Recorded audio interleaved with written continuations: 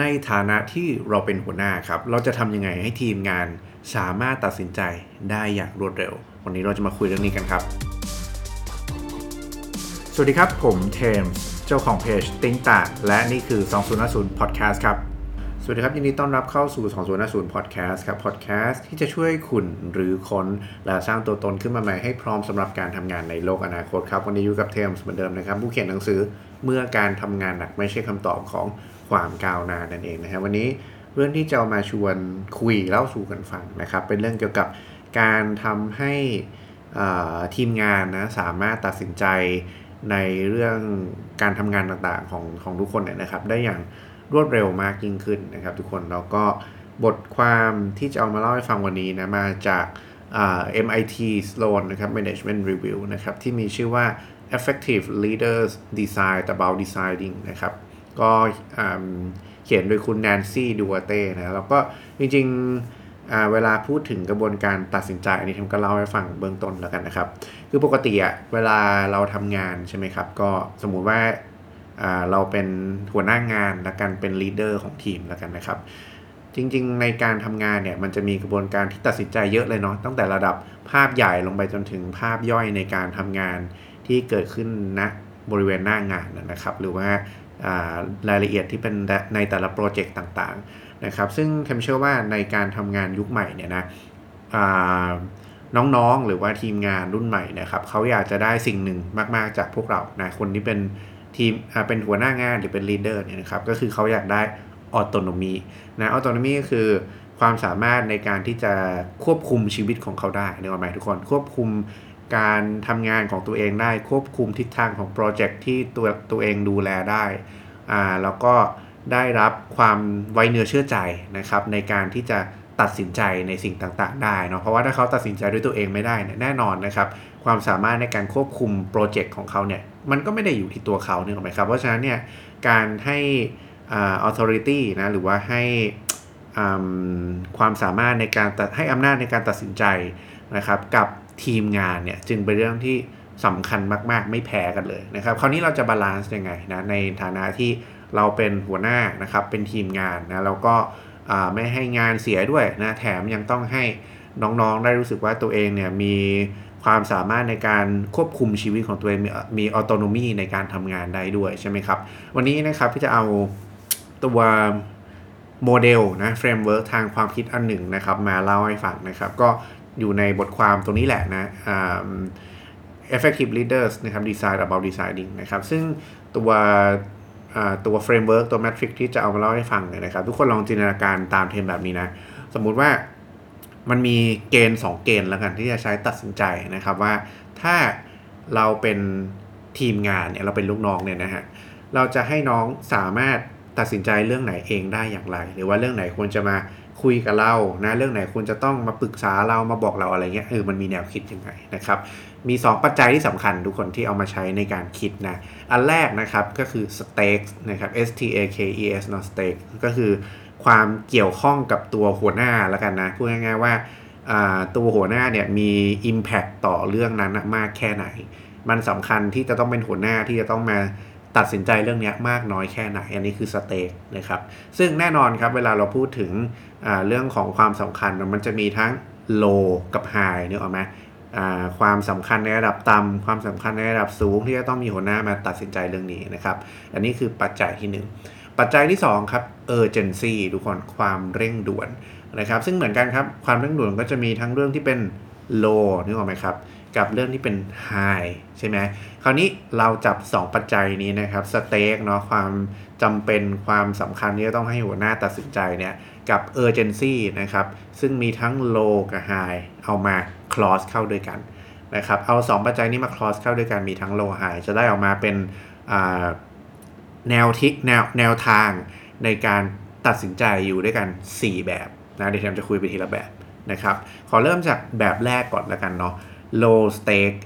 นะครับ low urgency พูดง่ายๆว่าก็ไม่เห็นต้องมีหัวหน้ามาเกี่ยวมาตัดสินในกระบวนการนี้เลยมันไม่ได้สำคัญขนาดต้องให้หัวหน้าตัดสินใจนึกออกไหมฮะเราก็ไม่ได้เร่งด่วนเลยทุกคน low stake low urgency เพราะฉะนั้นข้อนี้นะครับก็คืออะไรฮะ ตัดสินใจไปเลยนะครับนี่คือ area ที่สามารถให้ทีมงานตัดสินใจได้โดยที่ไม่ต้องมาสนใจตัวพวกเราเลยตัวหัวหน้าตัว leader เลยนี่คือ area ที่1นะครับ area ที่2นะlow stake high urgency นะครับก็คือตัวหัวหน้าเนี่ยไม่ได้มีความสำคัญมากที่จะต้องตัดสินใจเรื่องนี้ไม่ได้เกี่ยวข้องขนาดนั้นแต่ว่ามีความเร่งด่วนนิดนึงนะที่จะต้องรีบดำเนินการใดๆสักอย่างหนึ่งนะครับเพราะฉะนั้นพอมันมีความเร่งด่วนอะไรเงี้ยคือแน่นอนแหละก็ทีมตัดสินใจเองได้นะครับแต่ว่าพอมีเรื่องเร่งด่วนหลายๆครั้งเนี่ยมันมักจะมีอะไรที่แบบต้องแบบรีบดำเนินการนิดนึงนะเพราะฉะนั้นเนี่ยนะครับเขาก็เลยแนะนำว่าถ้ามันเป็นเรื่องที่หัวหน้าไม่ต้องตัดสินใจขนาดนั้นก็ได้แต่ว่าถ้าเป็นอะไรที่มันเร่งด่วนขึ้นมาหน่อยอย่างเงี้ยให้ inform progress ให้หัวหน้ารู้ว่าโอเคเดี๋ยวมีเหตุการณ์แบบนี้ขึ้นเดี๋ยวผมจะตัดสินใจแบบนี้นะครับก็ for your information นะครับอันนี้คือแนวทางในแบบที่2ที่สามารถให้ทีมงานเลือกได้นึกออกไหมฮะแบบที่3นะครับ high stake low urgency ทุกคนก็คือหัวหน้าเนี่ยสำคัญมากเลยในกระบวนการที่จะต้องตัดสินใจเรื่องนี้นะครับแล้วก็เป็นเรื่องที่ไม่ได้เร่งด่วนนะ urgency คือ low อะไรเงี้ยนะครับเพราะฉะนั้นอันนี้ก็คืออะไรฮะทีมก็ต้องมานำเสนอให้เรา approve แต่ว่าพอมันไม่ได้ด่วนนะทุกคนหมายความว่าการนำเสนอให้ approve เนี่ยมันพอมีเวลานึกออกไหมมันไม่ได้ต้องแบบต้องณขณะนี้เดี๋ยวนี้เพราะฉะนั้นคุณก็ส่งเมลส่งเมโมอะไรกันแล้วก็ทิ้งไว้ว่ากันไปเดี๋ยวหัวหน้าก็มีเวลาก็มาช่วยตรวจช่วยดูให้แล้วก็ approve ให้นะครับอันนี้ก็เป็นแบบที่3อันสุดท้ายครับทุกคนอันนี้คือเป็นแบบที่ทั้ง high stake แล้วก็ high urgency คือหัวหน้าเนี่ยก็ต้องเกี่ยวข้องมากๆต้องมีส่วนในการตัดสินใจเรื่องนี้มากๆเลยนะครับแถมก็เป็นเรื่องที่ค่อนข้างเร่งด่วนมากๆด้วยเพราะฉะนั้นเรื่องนี้นะครับเป็นเรื่องที่ให้ทีมงานนะครับเข้ามาคุยได้อย่างทันทีทันใดนะครับต้องรีบคุยรีบบอกปัญหาแล้วก็ช่วยกันแก้ช่วยกันตัดสินใจขึ้นมาทันทีนะครับซึ่งถ้าเราเอาโหมดในการคิดทั้ง4แบบเนี่ยครับทุกคนไปคุยกับทีมงานเนาะแล้วก็สามารถระบุได้ว่างานประเภทไหนอาจจะให้ทีมงานไปลองนั่งคิดดูก็ได้นะว่างานประเภทไหนครับที่มันอยู่ในหมวดไหนนะแล้วก็ถ้าหมวดไหนที่มันมีความเร่งด่วนแล้วก็ต้องการหัวหน้าให้ตัดสินใจจริงๆเนี่ยให้เขาสามารถเข้ามาคุยด้วยได้ในทันทีเพราะว่าเขาอย่างน้อยเขาได้พิจารณามาแล้วว่าไอ้เรื่องนี้มันอยู่ในหมวดนี้นะครับแล้วก็ถ้าเราตกลงด้วยเฟรมเวิร์คตรงนี้ให้เข้าใจกันเบื้องต้นเนี่ยเทมเชื่อว่าการที่จะหัวหน้าจะต้องไปดูในทุกกระบวนการต้องมาช่วยดูทุกสิ่งทุกอย่างช่วยตัดสินใจทุกอย่างเนี่ยนะมันก็จะลดลงเยอะเลยนะครับแถมทีมงานก็มีออโตโนมีในการทำงานของตัวเองด้วยได้รู้สึกว่าควบคุมชีวิตได้ควบคุมโปรเจกต์ได้สามารถตัดสินใจแนวทางในการทำงานของตัวเองได้นะครับแถมเรายังรู้ด้วยซ้ำว่าเวลาทีมงานขอที่จะคุยกับเราเนี่ยหมายความว่ามันมีเรื่องบางอย่างที่ต้องให้เราเข้ามาช่วยตัดสินใจจริงๆแล้วนะครับแล้วก็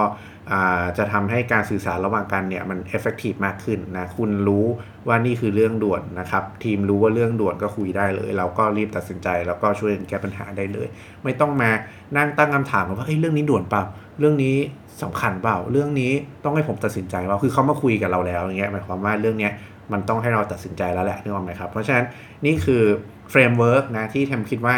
สามารถเอาไปใช้ได้นะครับ4แนวทางเนาะอีกครั้งหนึ่งนะครับอันแรกนะ low stake low urgency นะครับให้ทีมตัดสินใจไปได้เลยนะครับอันที่2ครับ low stake high urgency ก็คือให้ทีม inform เราหน่อยว่ามี progress อะไรบ้างนะครับอันที่3ครับ high stake นะ low urgency นะครับให้ propose นะให้นำเสนอเพื่อให้เรา approve ก็ทิ้งระยะเวลาไว้ได้เดี๋ยวเรามาดูมา approve ให้นะครับและสุดท้ายครับเรื่องของ high stake high urgency ทั้งจำเป็นต้องมีเราตัดสินใจและเร่งด่วนด้วยเรื่องนี้นะก็ให้เอามาคุยกับเราได้ทันทีทันใดเลยเพื่อที่จะได้ช่วยกันแก้ปัญหานั่นเองนะครับและนี่ก็คือ4โมเดลนะในการที่จะ